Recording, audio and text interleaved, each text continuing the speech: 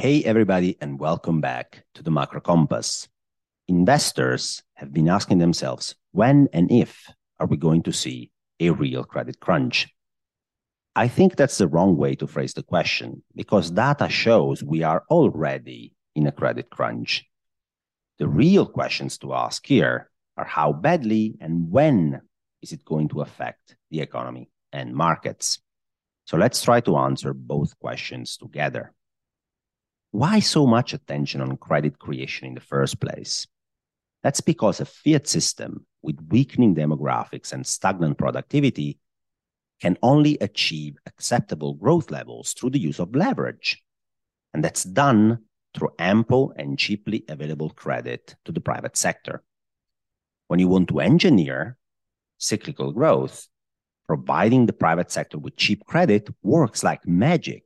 And here is exactly how.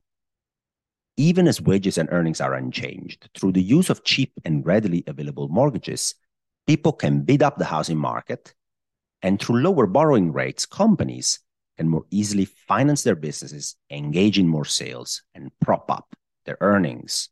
With a lag, though, the magic works, because cheap credit drives up economic activity and a virtuous cycle begins.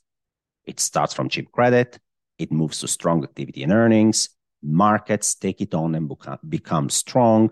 There is more robust hiring trends and higher wages. The opposite happens as well when the flow of credit dries up and then lending conditions tighten.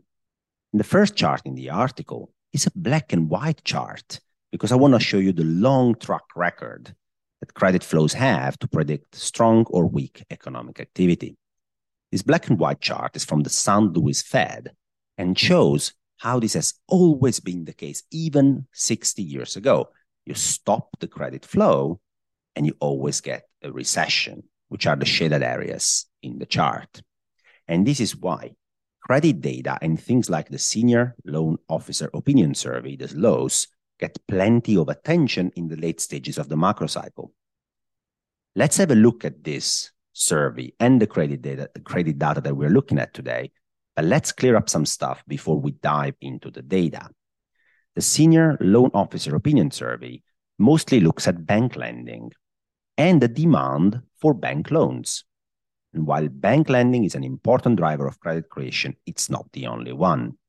In our highly financialized system, credit creation also happens through capital markets, shadow banks, governments, government-sponsored entities, and through more channels.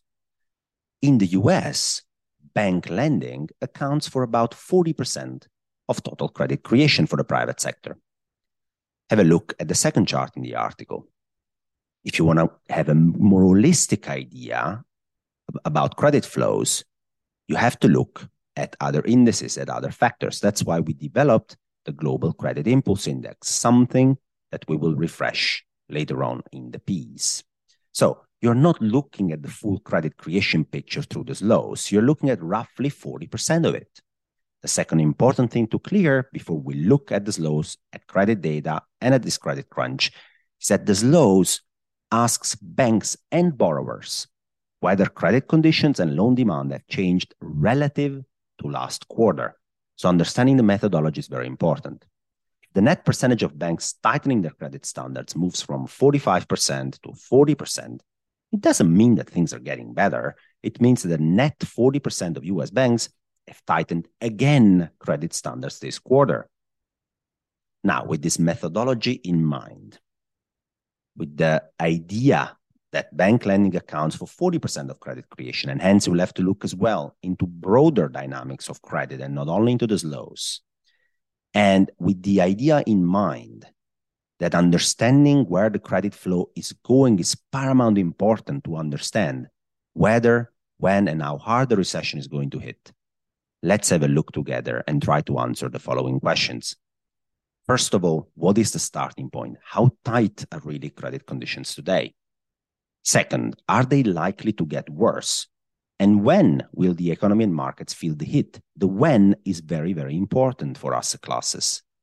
And also we'll have a look, how do asset classes historically behave in similar conditions today, and announce some important changes to our macro ETF portfolio. So let's dig that in. And if you're eager to read and listen to the remaining part of this macro report and get the answer to all these questions, come and join the Macro Compass Premium platform. You'll get access to the full-length report, to all my timely pieces, to the actionable investment strategy that includes ETF portfolio, tactical trade ideas. There is much more on the Macro Compass Premium platform.